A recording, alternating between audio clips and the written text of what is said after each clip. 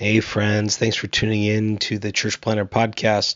Before we started today, wanted to tell you about a really special opportunity our friends at the Micro Church Conference put on by Brave Future, happening April 18th through the 20th in Kansas City.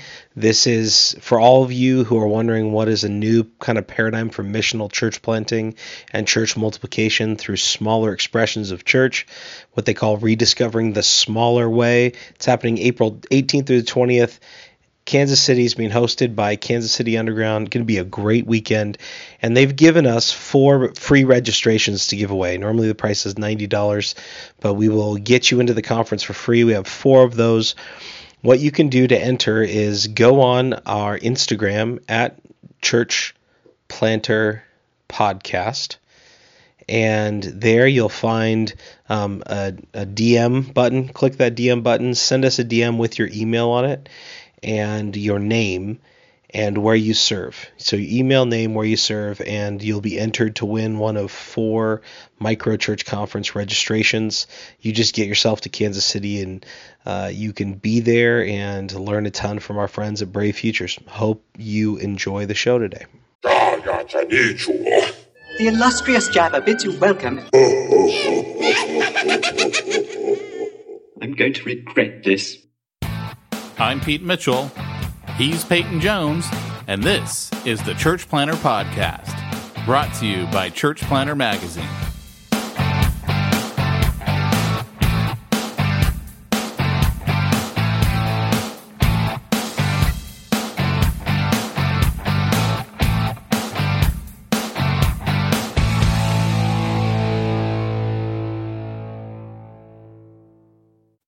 Hey, Church Planner, this is Pete Mitchell.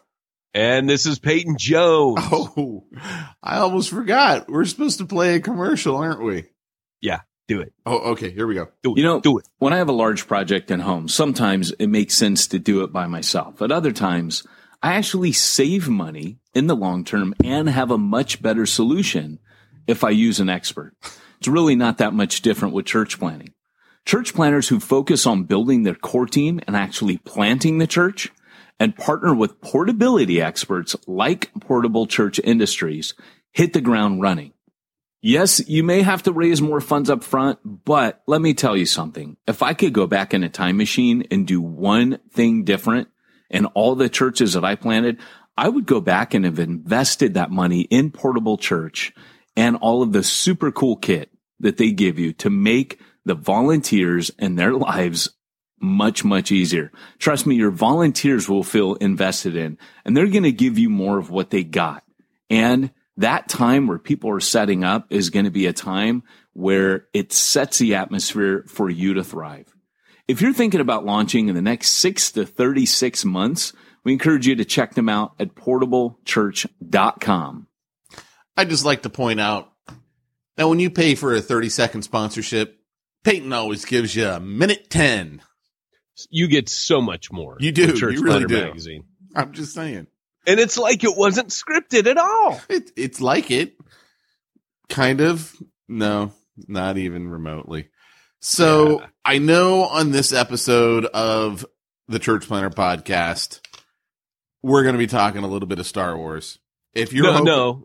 This is the annual. Now that there's a Star Wars movie every year, Pete and I have done it's become now an annual Star Wars episode. This is that episode. There will be no talk of church planting on this episode. Yeah, if you're looking for church planting goodness, unfortunately, there's not any on this one. We're going to dive into Star Wars. I don't even know that we can make an hour talk out of it. Oh, yes, we can. Listen, after I got home, I did a tirade of the equivalent of Your Mama one-liner tags for this movie. I will say this. Your comment in our prayer to God before we started the podcast was comical, because at the end of the prayer, and you go, and God, please help them get something out of our podcast, because they sure didn't get anything out of that Star Wars movie. Yes, and by the time I was ending that prayer, it had reached a crescendo akin to yelling. So there is a little bit of passion in this episode. I'm just saying. But before we get to that, we actually do have a couple of serious things to hit on. mixed happiness and sadness all at the same time. Peyton, why don't you share that? So this is reverse smack talk, and we figured the best way, and what I mean by reverse smack talk is normally we start off and we mess around.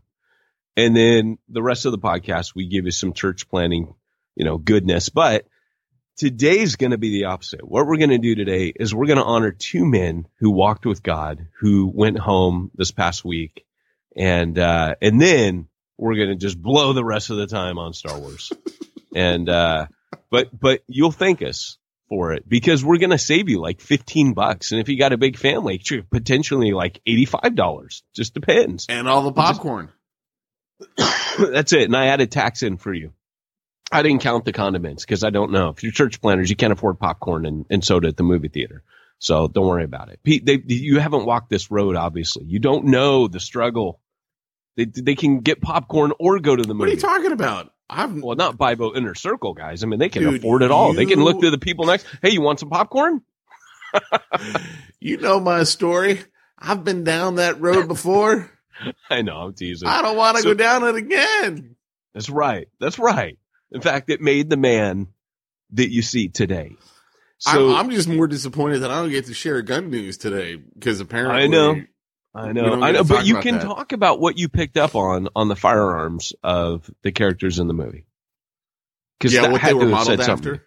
Yeah, that's actually how I look at movies now. I lean over to Jamie. I go, "Oh, he's doing a SIG. Oh, he's got a Glock."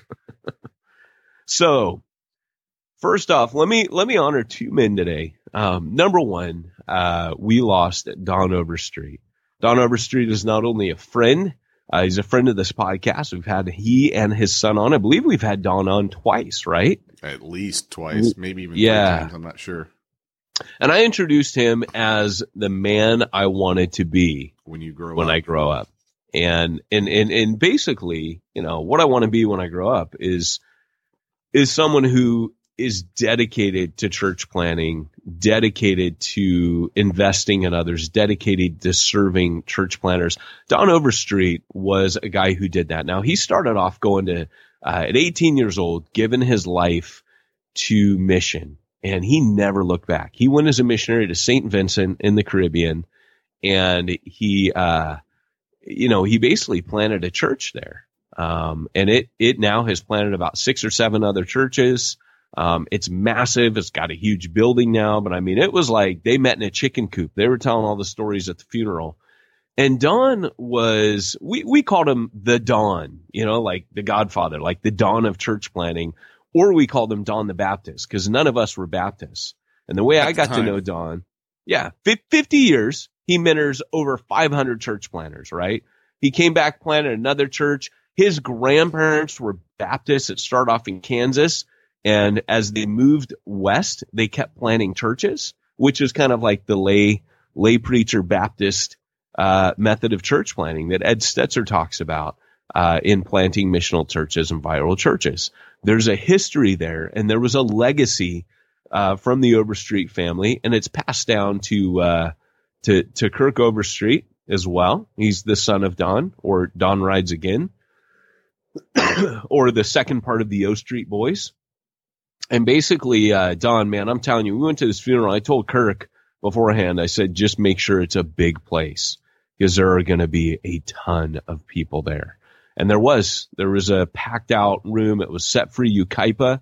Don had really hooked up the biker church communities with support through North American Mission Board.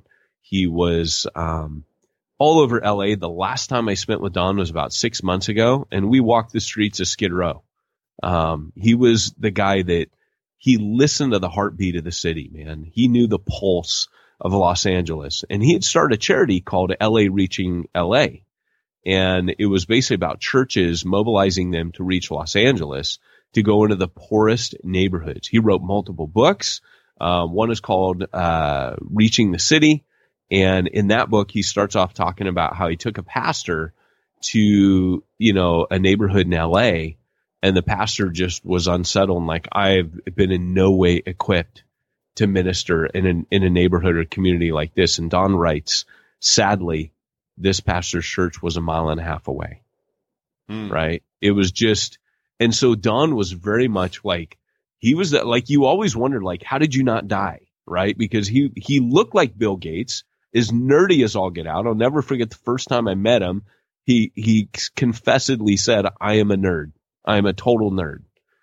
Guy was a book reading animal, super smart, but super down to earth, ate junk food like there was no tomorrow, survived a liver transplant, multiple bouts with cancer. And like I said, he has left a legacy of people. But the best legacy was when his family got up there and said, you guys all know Don, the gospel minister, the streetwalker, the you name it, church planting mentor. What you don't know is Don the dad, Don the family man. And they just told story after story. And none of it was surprising, His daughter did say, one thing you don't know is he could cuss with vigor. Really? And everyone started laughing. And then she goes, I can't tell you how many times I heard the word dadgummit growing up. Which is kind of funny because the other day, Pete and I were trying to get this podcast off the ground on Friday, and my laptop was not doing it. And so I'm in my office right now, but Pete had to play me the calm down, ding, diddly, ding, diddly. They did the best, which is, what we like to call Baptist cussing. So I remember watching a video right before we had him on the podcast, and it was a video of it could have been that island that you just mentioned that he planted a church. He was there somewhere down there in that area of the world, and he spent the night in a dude's cell who was being executed the next day.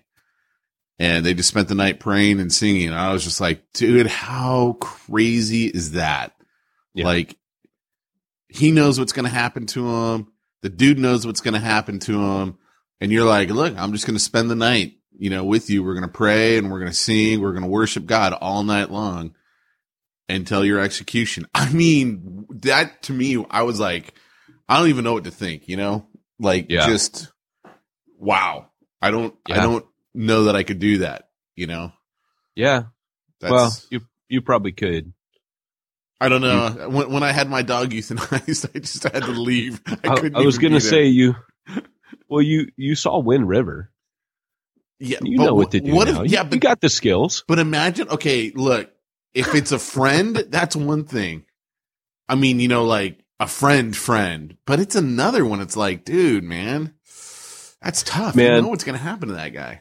It was crazy too. Here's a funny little story about Don. He, when he was in St. Vincent, there was this lady that had all these kids, and she was like a single mom, and tongues wagged when he kind of got friendly, not friendly with her, but you know what I mean, like was inviting her over to the church. And anyways, her kids start coming to the church, and he goes and picks them up, and brings them back. And this is on a Caribbean island where, like I said, they're like meeting in a swept out, cleaned out chicken coop, outside in the chicken coop. That was all they had.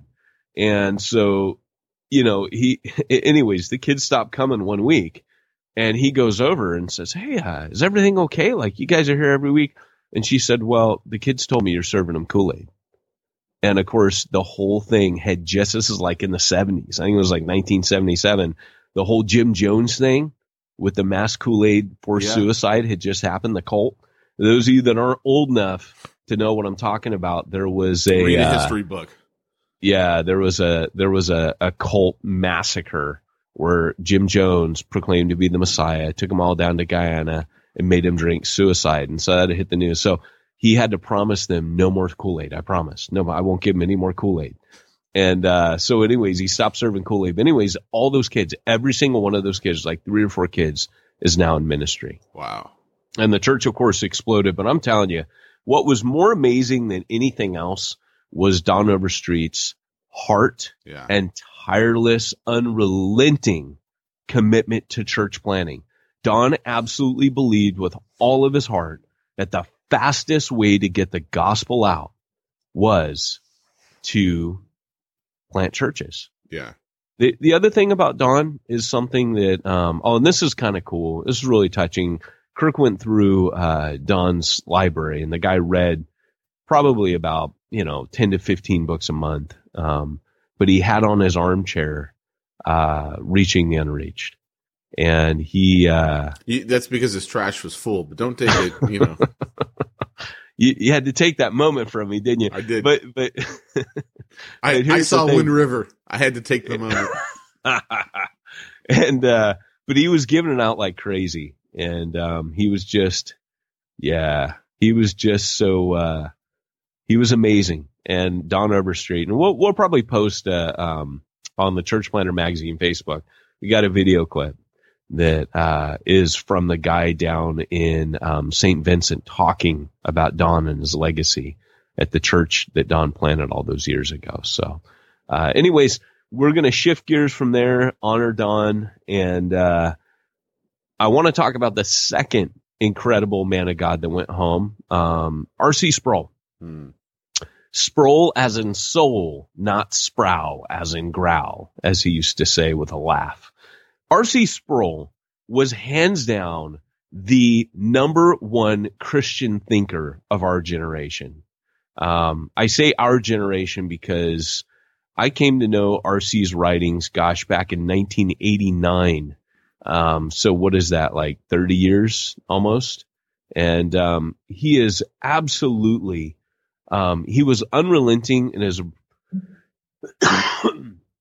excuse me, he was unrelenting in his approach to Reformed theology. Now, I don't always agree with everything that R.C. said, but I got to say, if there was ever a guy who unashamedly believed what he believed and didn't give a rip what you thought about it, it was R.C. Sproul. There's a great YouTube video clip of R.C. at a conference, and I went to many a Legionnaire conference in my day.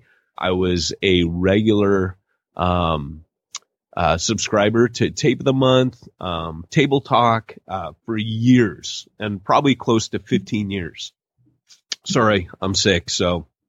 But what I do want to say is that there's a clip on YouTube of R.C.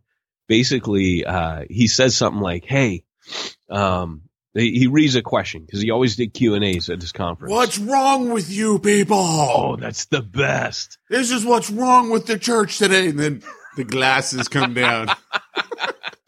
Yeah, Preacher Thug Life comes down and puts glasses on him. And it was basically somebody asking about, how can God be fair and, blah, blah, blah.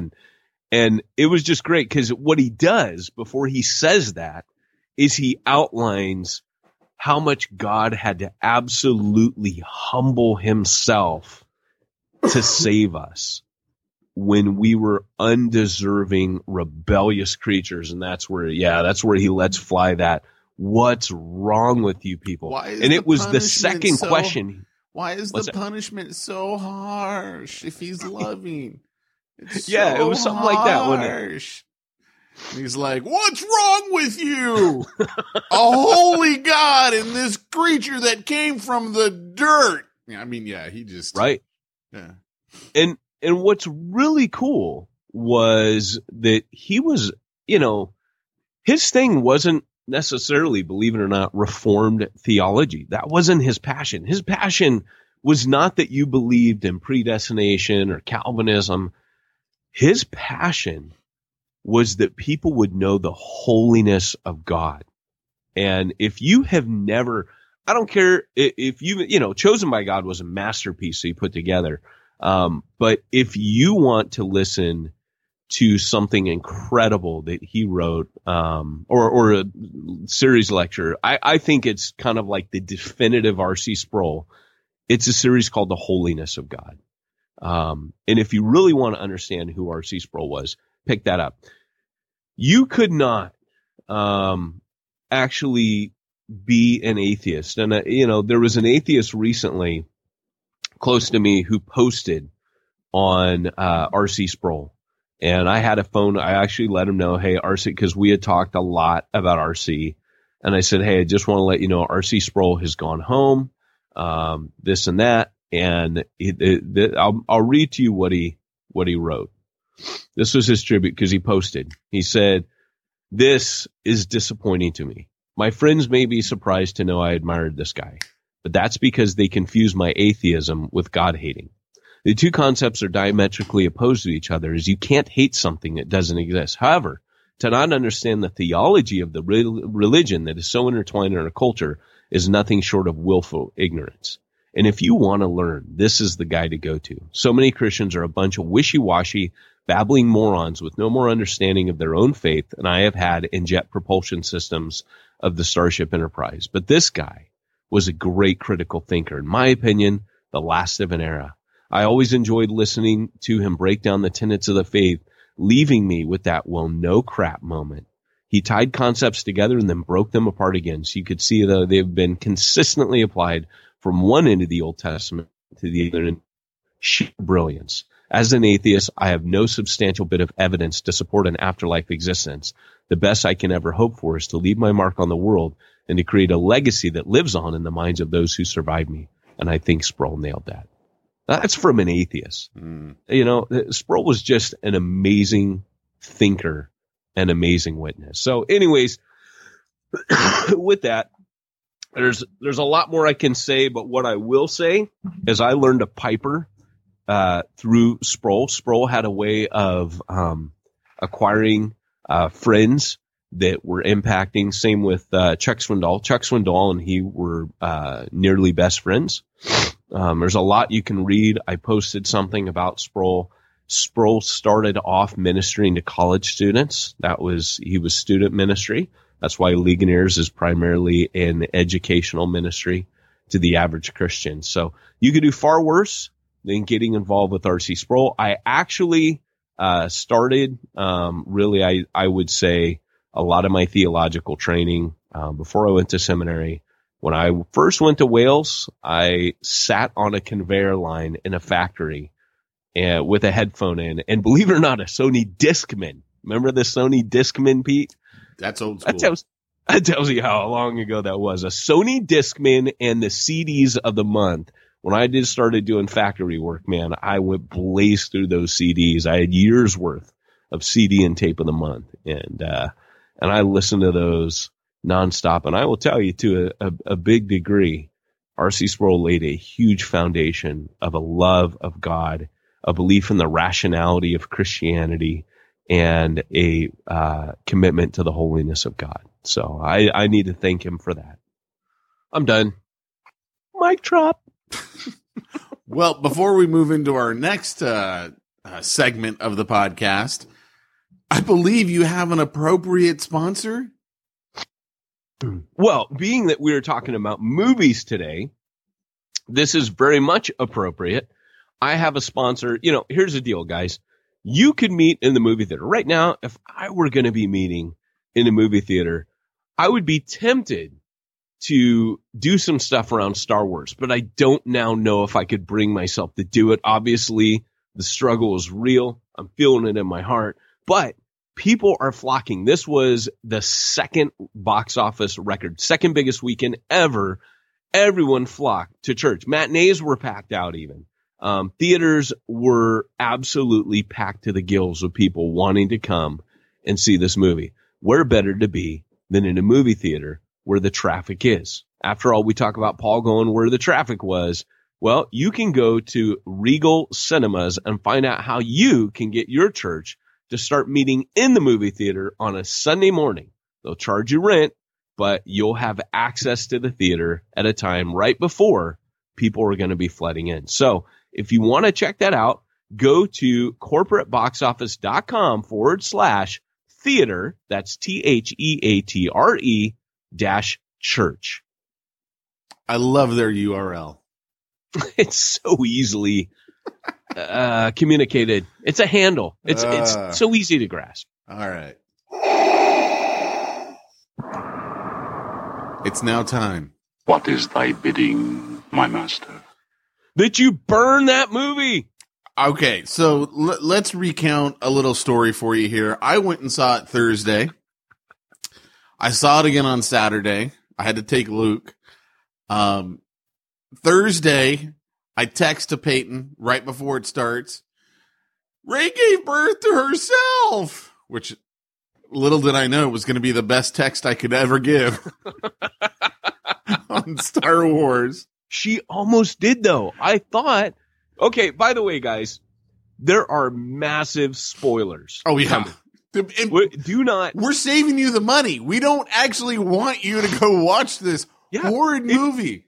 If you go watch it now, Rian Johnson, the director of this film, will think he did a great job. I read an article of him responding to the backlash, and he goes, well, 75% of my tweets, were actually positive. So I take it in a good way. There's always going to be haters. I'm thinking, no, it was your birthday yesterday. So people like me didn't want to trash you on your birthday. But there is a reckoning coming. Vengeance is mine. I won't blaspheme. Sorry. I better just leave this scripture out. Okay. I'm taking my church planner hat off now. I am just Peyton Jones, Star Wars fan of 40 years. This is the 40th year anniversary. How could you do this on our anniversary, baby? That's what I'm saying. So Friday, Peyton texts me. No, he calls me and he's like, how could you not call me? How could you not text me after you saw the movie? I thought we were friends. And all I could say to him was, Mama always said, if you don't have something nice to say, you don't say anything at all. Which made me excited because I think, ooh, I'm going to like this movie if Pete didn't like it. And I even say that. I go, now you and I are totally different, so you might actually like it. It was so bad. So bad. So I actually found respect for Lucas that I thought had been gone since the original trilogy. Oh yeah. Your text after you saw it Sunday, I'm going to read this. This is what you texted me. What did they do? They made the prequels look like Oscar-winning masterpieces with this piece of crap. And I was just dying when I'm reading that. I'm like, wow, he nailed it in one sentence. You made the prequels look like good movies. Man. It was so bad on so many levels. On like so many, dude. Like, okay, besides the fact that the story wasn't even there, to me, okay, did we just decide that we're going to take everything that we know about the Star Wars universe and just forget about it? Because let me start off at the very beginning.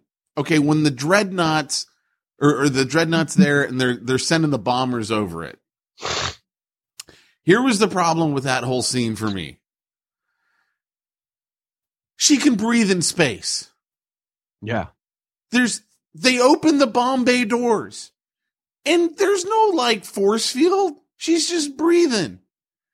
Yeah, but did they decide to do that after she had passed away? Because she was frozen. Not her. Oh. No. No, I'm talking the bombing of the dreadnought. Oh, right. Yes, I know. I was thinking the same thing. And secondly, I'm like, there's no gravity in space. Right. You let the bombs go, they're going to float away. They're not going to go down. What are you doing? Yeah. This is stupid.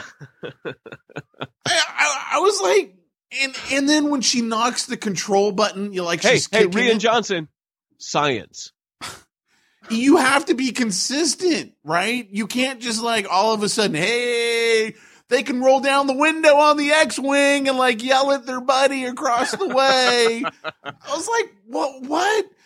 Okay, why didn't she just get back up and crawl up the ladder? Instead, she's taking forever to kick this thing. Dude, you gotta drop the bombs. You get your butt up, you get up the ladder, you press the button. She couldn't. I was like, this doesn't even make any sense to me. Right. If there's a hatch open, she's going to be floating around inside of it. She's not going to be able to kick the ladder to have, to make something fall as if zero gravity just ceased to exist. She's laying on her back and it falls down beside her. And then all of a sudden she's on her stomach and she's caught it in her hand. I'm like, she didn't flip at any point. There was no flipping. So this was another problem is perspective. There were these creatures, which don't even get me started on the whole Rose Finn story arc that could have been completely chopped from the movie. We'll talk about that. But they have to insert this animal rights, compassion piece into the movie, which, hey, I'm all for animal rights, keep it to a documentary about animal rights or a movie that's not called Star Wars, right? I don't need you to make your political statements in my Star Wars movie, right? Here's the deal. These creatures went from one shot to the next from being 6 foot tall to being 10 foot tall.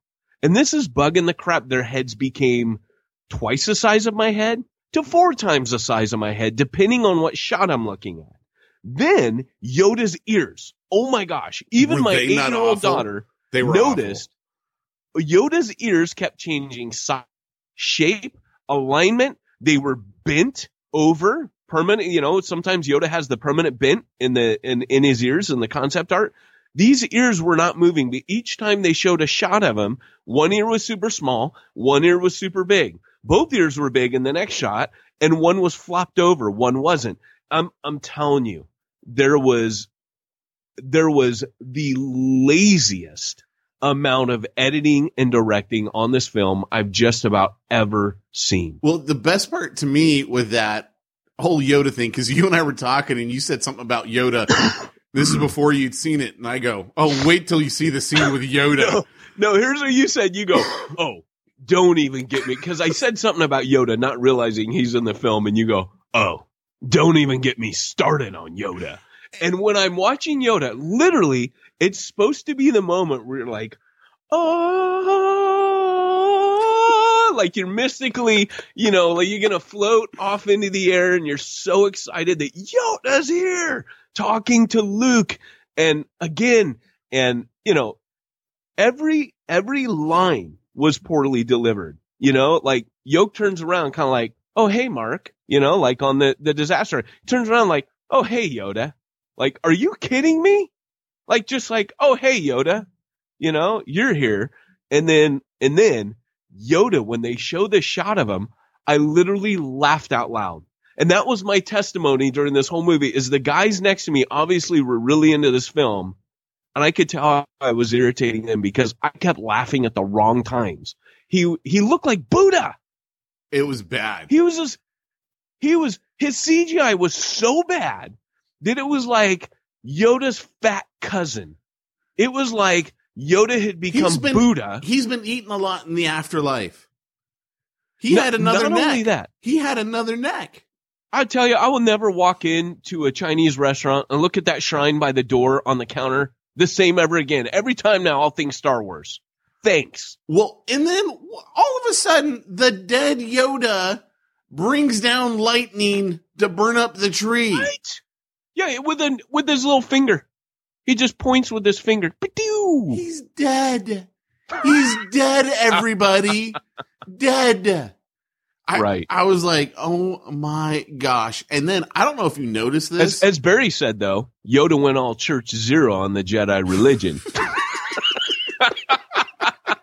And I'm not giving you a cha-ching for that. That was Barry. Oh my gosh. Well, the thing is, I don't know if you noticed this, because I didn't notice it until the second time I saw Star Wars. When I saw it on Saturday, because I had to take Luke to go see it. He really wanted to see it.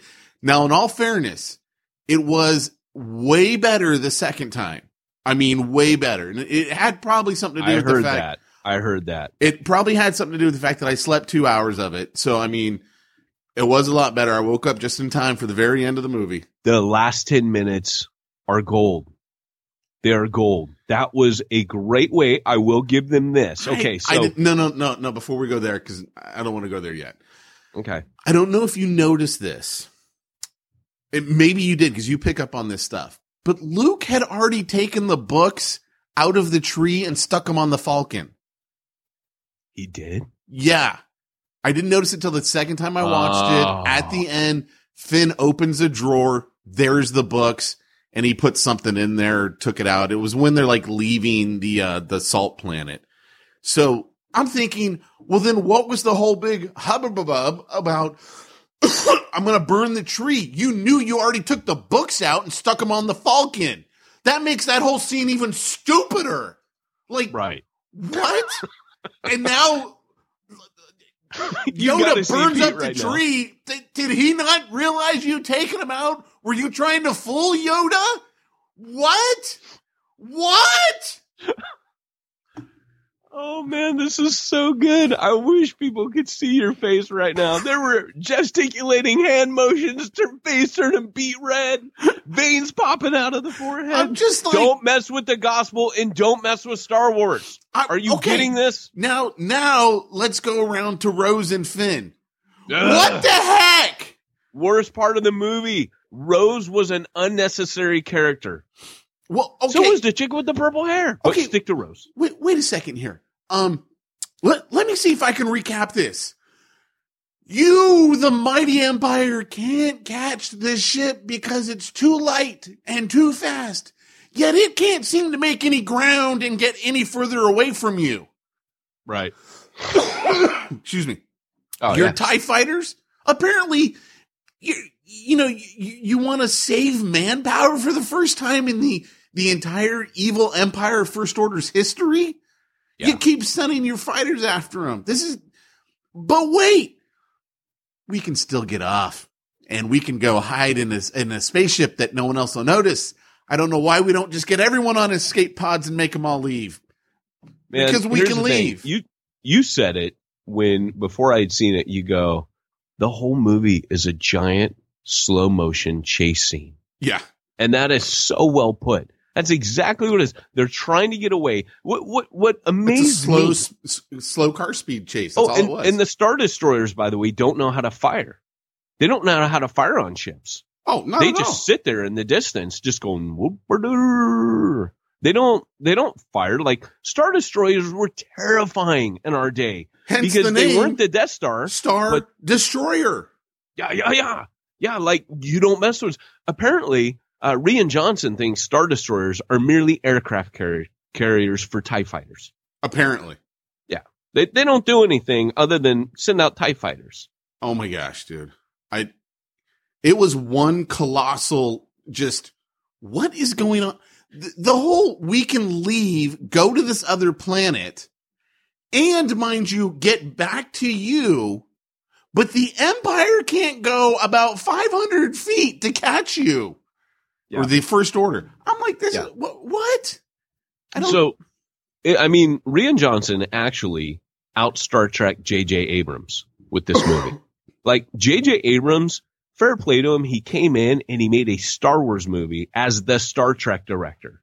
This guy came in and made a Star Trek movie out of a Star Wars film. Like that, really, that's how that. And I said, you know what, this guy, I went through a whole bunch of tweets. I said they were kind of like the equivalent of Your Mama. It was that film. Because I couldn't even, Pete. And I said that film may have successfully turned me into a Trekkie. All I know is I honestly do not care about episode 9 at all. Oh, well, dude, I don't care about the Han Solo movie. I don't care about a supposed Boba Fett movie. I don't care about any of them anymore. It literally ruined Star Wars for me. And I'm like, you're dead to me. You're dead to me. Did you just call him Boba Fett? Is he Bubba now? Bubba? Yeah, he's Bubba Fett. He ain't Boba. He Bubba. Yeah, we're tight. So here's, let me read you some of my tweets. That movie was the spark that will light the fire that brings Star Wars to an end. And I also put that movie was Bantha Poodoo. Just want to keep with the vocabulary. That movie answered no significant questions in the story, yet raised significant ones about the story of where Star Wars is going. The backhanded meta message of the film to 40-year fans, let go of the past and look to the future, quote, of the franchise. It's what you did with the present that concerns me. And by the way, that was the meta message. What he was telling the fans of 40 years was stop looking to the past. Look to the future now. We're taking it to the future. No, Star Wars was we cut our teeth on it. It was our toys. It was our movies. It defined our generation. We're not holding on to the past. We dig all the good stuff that comes out, like Rebels cartoon and Clone Wars. And hey, we'll embrace it if it's good. I embrace 7, but you made a crap film. You really trash. You had the opportunity to make the Empire Strikes Back of the new trilogy. It was all set up perfectly for you. We could have had reveals. We had no significant reveals. Literally nothing was revealed. I don't believe Kylo Ren's on who Rey was. Nope. He's lying. I don't know that he was lying. I just don't know that he knew. Yeah, he was manipulating her. Yeah, he definitely was manipulating her. And here's another one. If he keeps going like this, Last Jedi should be the last Star Wars. And then I put, that movie was our last hope. And then I quoted, no, there is another. I'm just hoping JJ brings it back, baby. That's all. Look, here's the thing. Rogue One was an excellent movie. Excellent. You know why? Because it was an adult Star Wars film. They made that for adults. That's why you liked it. I liked it because it was good. It was good. But it was age appropriate to you. The fact that they had to go back and save Rogue One, they realized they'd done it wrong. They went back to tons of reshoots before they released it. Remember all the stuff that they showed in the original trailer that wasn't in the final because they changed so much of the story. Did no one watch this movie before they released it? Did no one go, oh, we need to put... Sorry, guys, man. It's a cold day here on the Church Planter Podcast. And we're a bit emotional. Let's be honest. We're emotional. Did no one realize... Rian, you've hurt us bad. They needed to Rogue One that movie? They needed to go back and reshoot it? Oh, my gosh. So here's the thing, too, right? Like, people were asking me, like, are you going to go see it a second time? It's better a second time. That is a very terrible antidote to what hurts me. Oh, it hurt really bad when you cut yourself. Just put a knife deeper in the wound. Yeah. Cut it again and it'll feel better. Yeah. The first cut won't hurt so bad. I love how you get a little bit of a slur there and you kind of go in the childish voice. I love that. Well, because I see this, I do see it. Someone called me old on Facebook. They made me the old guy who doesn't want the new ways. I do. I think 7 was amongst the top. I honestly think good. 7. It was good. 7 was like maybe one. 7 was worthy of the Star Wars name. Not only worthy, but I actually put it up there with Empire. It delivered a powerful punch, didn't have wasted lines. And here's the thing. In this movie, there was so much wasted scenes. The sets were bland. There were wasted throwaway lines. My favorite being when the guy looks down, like when you first see the snow footprints, he looks down, puts his finger in it, puts it to his mouth and goes, salt. Yeah. I read one commentator. Really? Is that the creative? That's the most creative way you can tell us this was made of? Just a guy putting it to his mouth, unknown character, and he goes, salt. Some commentator I laughed. Some commentator goes, thank you, guy, for testing it and telling us it was salt. Did he? Yeah. So I wasn't the only one because I laughed out loud. I kept laughing out loud at parts because it was so ridiculous. I told you if I wasn't crying with disappointment, I was laughing with the absurdity of how bad it was. Yeah. Like it was just a bad movie. That was one of my quotes was. One thing I never understood in the Star Wars world, because I didn't understand it on Hoth, and I didn't understand it here with the Darth Death Star tech, you know, the big whatever they called it, the thing that was going to shoot the door on the planet. Why do you guys land that stuff so far away from where you're trying to get it to? I've never understood that. It's like you're coming down from space, just park it where you want and then blow the door up. That's a good point. It never made any sense to me. Even on Hoth, it never made sense to me. I didn't get it. You know, the only part during that scene when Finn is racing towards the battering ram cannon, which is weird. That's just weird. But anyway, so he's racing towards the bed. They just happen to have one of those with him. They're like, oh, before they even get down there, they're like, hey, everybody, we got that. They ruined the AT-ATs, by the way. They were stupid. Hey, let's change those. What did you not like about them? Just the way they looked? Fat legs. Gave them fat legs. Well, they did the fat legs that way they couldn't tie the cords around them and trip them. Oh, well, to see if they had explained that. That'd be kind of, I mean, you could have had that dialogue. Someone saying. Well, yeah, it probably would have been the same guy with the saying, dang it, if they hadn't given them fat legs. We could have put a cord around it. And you would have had to run up to the AT-AT, though, touched it and stuck his finger in his mouth. Thick legs. Or how about the scene when he's now called Rebel Taster. When Rebel Hux Taster is like, guy. I think you've done enough, and Kylo Ren like blows him, just force blows him away, and then the other guy's I'll lower you down right now. Remember that? And Rian Johnson decides, hey, you know that Kylo Ren helmet? It's really dumb. He looks so cool when he doesn't have his helmet on. I'm going to have him in his very first scene smash his helmet to bits. Right. So we never have to go back to him being this Darth Vader-like character. hey, great move. Because, none of us liked Darth Vader in the helmet. We wish he was running around the whole movie as Egghead. It was That's one what of the he's called coolest by helmets fans. ever. I loved Kylo Ren's helmet. Absolutely. And the way he talked, Yeah. it just was like, it was kind of like watching a Metro man make a Star Wars film. A Metro, I'm sorry, I can't say it any other way. A Metro guy made a Star Wars film. Like, I don't like that mask. It feels foreboding to me. It makes me uncomfortable. And I can't, Pete. I can't. Yeah. What about Snoke? Snoke with the whole Snoke was rad in episode 7. In this, you know what he was like in this? He was like Gollum, the Mount Doom survivor.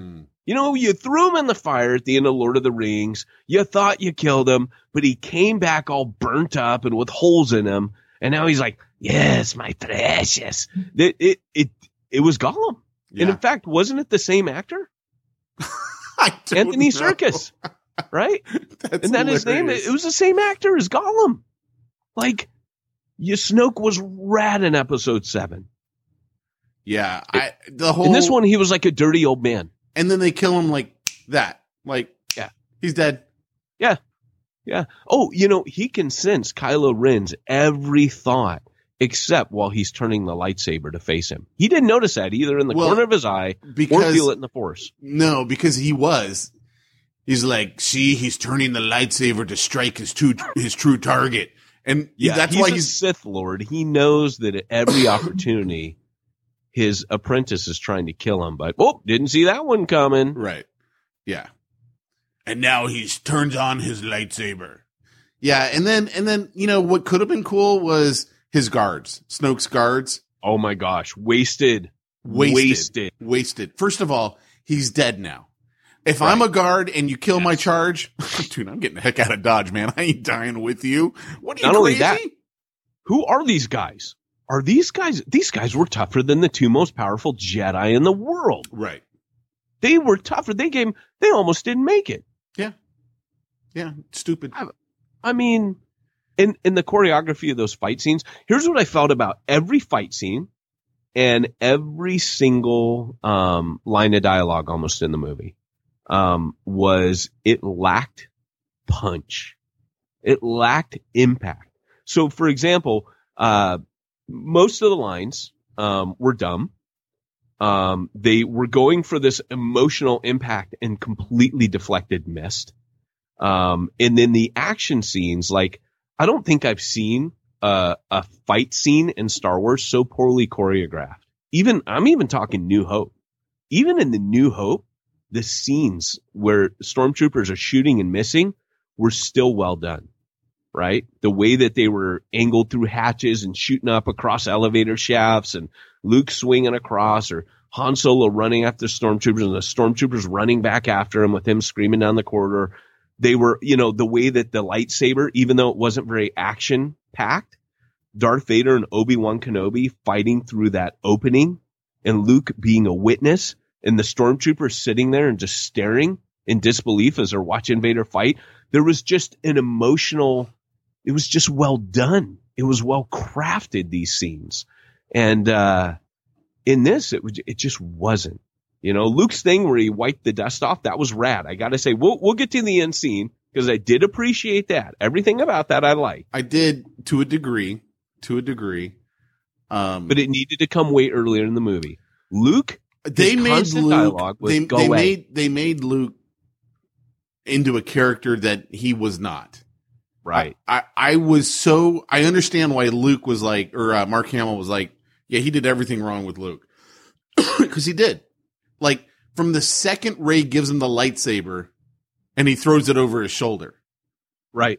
I was like, what? Exactly. Every line that he had in that movie was misdirected. Yeah. It literally was like the thing that Luke would not say. And even Mark Hamill said, look, I played Luke. I think, kind of delivering on his character over the years, I think I know him better than anybody. I developed him on screen. So he kept saying, Luke wouldn't have done this. Luke wouldn't have acted this way. And what fascinated me was reading an article about Rian Johnson, that when he comes in, he says, I had to figure out what Luke was doing on that island and to get into his head, because no, Rian, that wasn't your job. Your job was not to get into his head. Your job was to talk to everyone else who wrote that and put him on that island in the very beginning and figure it out and continue the story. Yeah. We didn't need you putting your millennial spin on it. Sorry, millennials. I'm not against you. Is he a millennial? I don't know who he is. Yeah, no, he's not a millennial. He just, he made comments like this. PC is maybe the best way to put him. This is what he did. He decided. Now, I love the fact that Disney, and as a father of girls, I think it's male characters. Leia should have been our strong female character. We didn't need the throwaway commander coming in after her. Don't even get me going on her. That was awful. She was an absolute needless character. We did not need, in fact, Leia should have been the one to go down with the ship, right? That is what, if you know anything about naval history, Captain always goes down with the ship. We could have lost Leia in an honorable way where Leia sacrificed herself. But hey, that's cool, Rian. You kept everyone who is dead alive and everyone who's alive dead. Cool. Yeah, but have fun with that in the third movie. I don't think that they knew that she was going to die, right? It doesn't matter. Leia literally, out of all the characters, I would easily have kept Han and Luke and lost Leia. Leia's not that big of a part of the story. Yeah. You know what I'm saying? Yeah. So anyways, here's the deal with the women thing. I'm all for having the lead characters in both Rogue One and 7 be women. I almost think Rey is cooler than Luke, right? There's just so much about Rey in 7 that she was such a rad character. I was like, I kind of like her better than Luke. Certainly not in this one. In 8, she's terrible. She hardly is even in the film in 8. And so here's the thing, but he made this comment recently when they give him the next trilogy he's creating, shudder. They said, cause they're giving him the next trilogy. Next trilogy of what? He makes the comment of what? They're giving him the next Star Wars trilogy. Star Wars. Why? Disney's going to make yet another. Oh yeah. They're making another. And Rian Johnson, see, JJ will come back and close this one. And the role that JJ played, where he opens the first and produces the next, Rian says, we'll see exactly what happens. But yes, that will be the plan. They're handing me the Star Wars films. So he will take this. And what he has said is, I would love to see a woman director. Now, look, I don't care if we have a woman president, if she's the best person for the job. I don't care if we have a woman Star Wars director, if she is the best director for that picture. But when you start making statements like that you just think it would be neat to have a woman director, I think it would be neat to have a dwarf named Julio as the next director. It doesn't matter if they're under 4'10" or not. What matters is they're a good director. So right away, it tells me that what he's going for is not a good Star Wars film. Yeah. He's got a whole other, like I said, he's throwing animal rights in there. I'm all for animal rights. I'm not an animal. I didn't care about guy. the animal rights part. I really didn't. But that whole story was so poorly done. Well, you're right. Because the side arc was so poorly done. Oh, because we let them free on an island that they're going to be able to get them back in about 10 minutes. It was worth it. I'm like, no. Yeah. He makes his point. He got all in that. He got animal rights. He got rich people are evil. Shout out to Bernie Sanders. He got, and you can only make money off of war. Oh, and making money off war. The war's all about making money. So those 3 things which by the way is not accurate. Hitler was not in it to make money, right? That's not why Hitler went to war. Kim Jong-un is not doing what he's doing because he wants to make a bunch of money doing it. Your worldview, sir, is not correct. And I love it when people that have these weird worldviews brush up against reality in history because it doesn't fit your theories. So all that kind of stuff to me is just because I'm a fan of history I'm a student of, I read, it's just not true. It sounds great. It's wonderful in a soundbite, but it's not true. Yeah. Okay. So the final scene with Luke Skywalker, I didn't realize it was a forced projection. I just kept thinking, did they not realize he had gray in his beard in the last scene and all of a sudden he doesn't? Like, right. Because the movie was so bad that by that point I was like, are you guys just that bad in making this? Right. No, literally, Pete, I said it out loud and again irritated the people next to me. When he appears, he walks through the door and he appears to Leia. I literally said out loud, oh, he got a haircut. Because now his hair is not shaggy. It's short. Just like the scene when Kylo Ren collapses the wall on him at the Jedi Academy. And it was and he looks completely different in the face. Yeah. So I don't know. And the beard was dark again. It was well trimmed. Oh, that's what I said. I said to Andrew, I said, oh, he got a haircut and dyed his beard. I literally leaned over and said that. And this is the thing, is looking at all of these things, it was just lazy filmmaking. Yeah. It wasn't attention. Like you said, didn't anyone watch us? Kathleen Kennedy, are you listening to the Church Planner podcast right now? I got a bad feeling about this. Are you hearing me? Because I'm a Star Wars fan. I'm not one of those Star Wars fans. You can't touch my precious baby. The people told me, oh, they throw you for a loop. Oh, I got to process this. Oh, there's a lot of twists. You know what the twists and turns were? Nothing important. No reveals. Nothing that destroyed the Force or destroyed Star Wars lore. You actually did all these twists and turns that weren't important. You staged a coup that didn't matter. So you spent all that time staging a coup that just immediately turns around and was pointless. And my prediction, I'm going to end on this. My prediction is this movie, you could literally skip it from 7 to 9 and you won't miss a thing. You just won't have Snoke in it. You don't need that explained. Hey, he didn't explain Jack in this movie. So he's proven to us you don't need to explain stuff in the next film. Unless Snoke is really alive, or that creature Sith that could keep coming back to life. That would be great for me. Bring him back. Or Snoke was just a hologram projection the whole time. Just like Luke. Yeah, but he wasn't. He wasn't. No, Rian Johnson is not that clever. Yeah. I'm just saying, you could. Pretend. You could do that. Yeah. Luke did it. I hated how they killed Luke. I really did. I did not like, he does this force projection and apparently that takes his life out of him. Yeah, it drains him. Why? That doesn't make any sense. Why? I don't know why, but I was cool with that. I was like, you know what? I wasn't, because that's not the way that Luke would have gone out. Luke would have gone out fighting.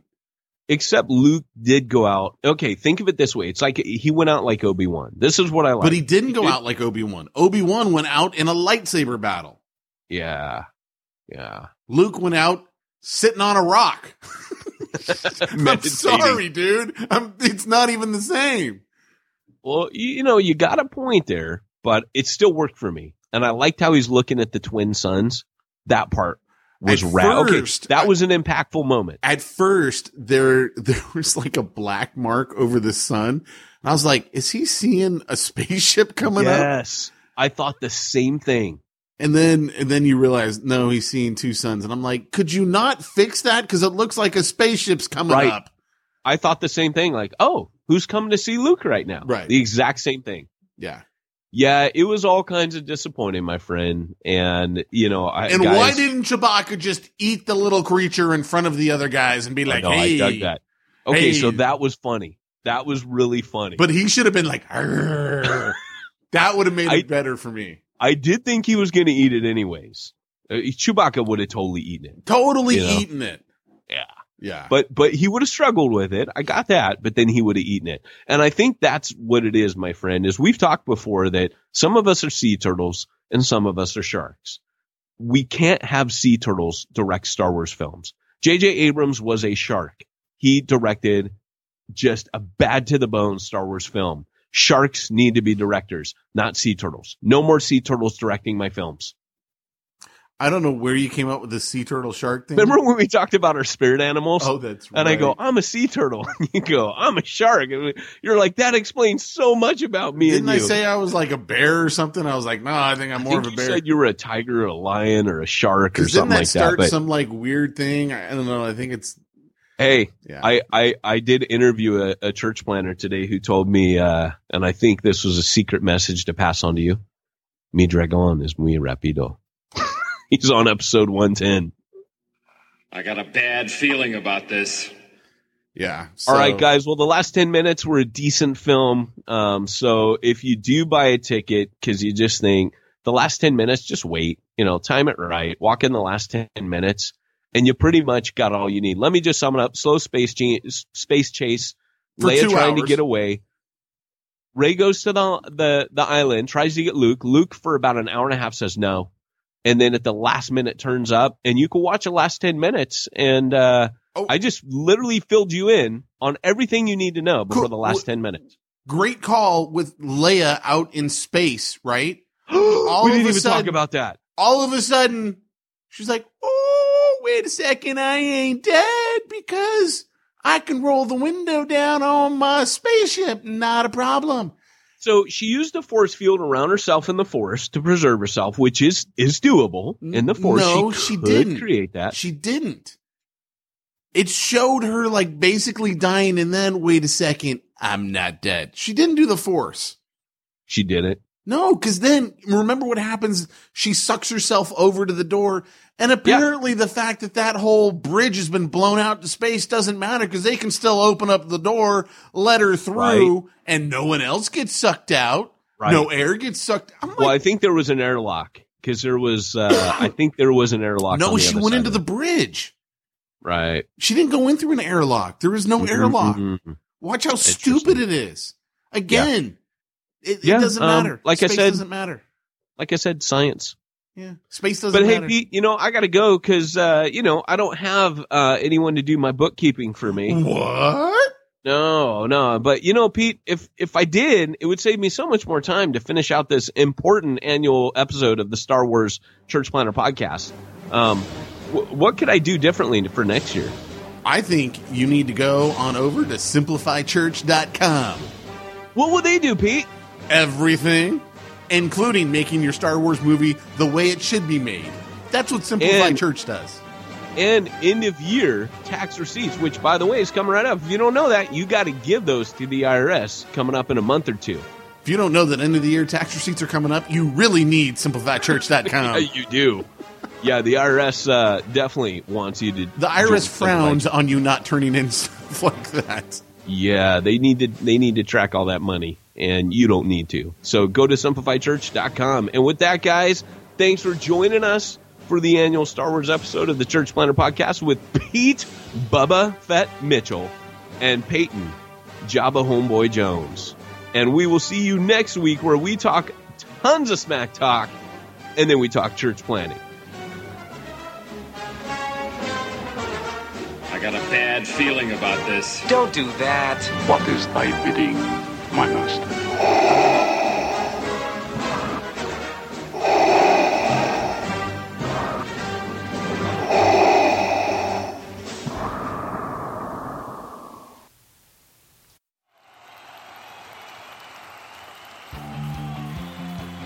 Thanks for joining us for another weekly episode of the Church Planner Podcast with Pete Mitchell and Peyton Jones.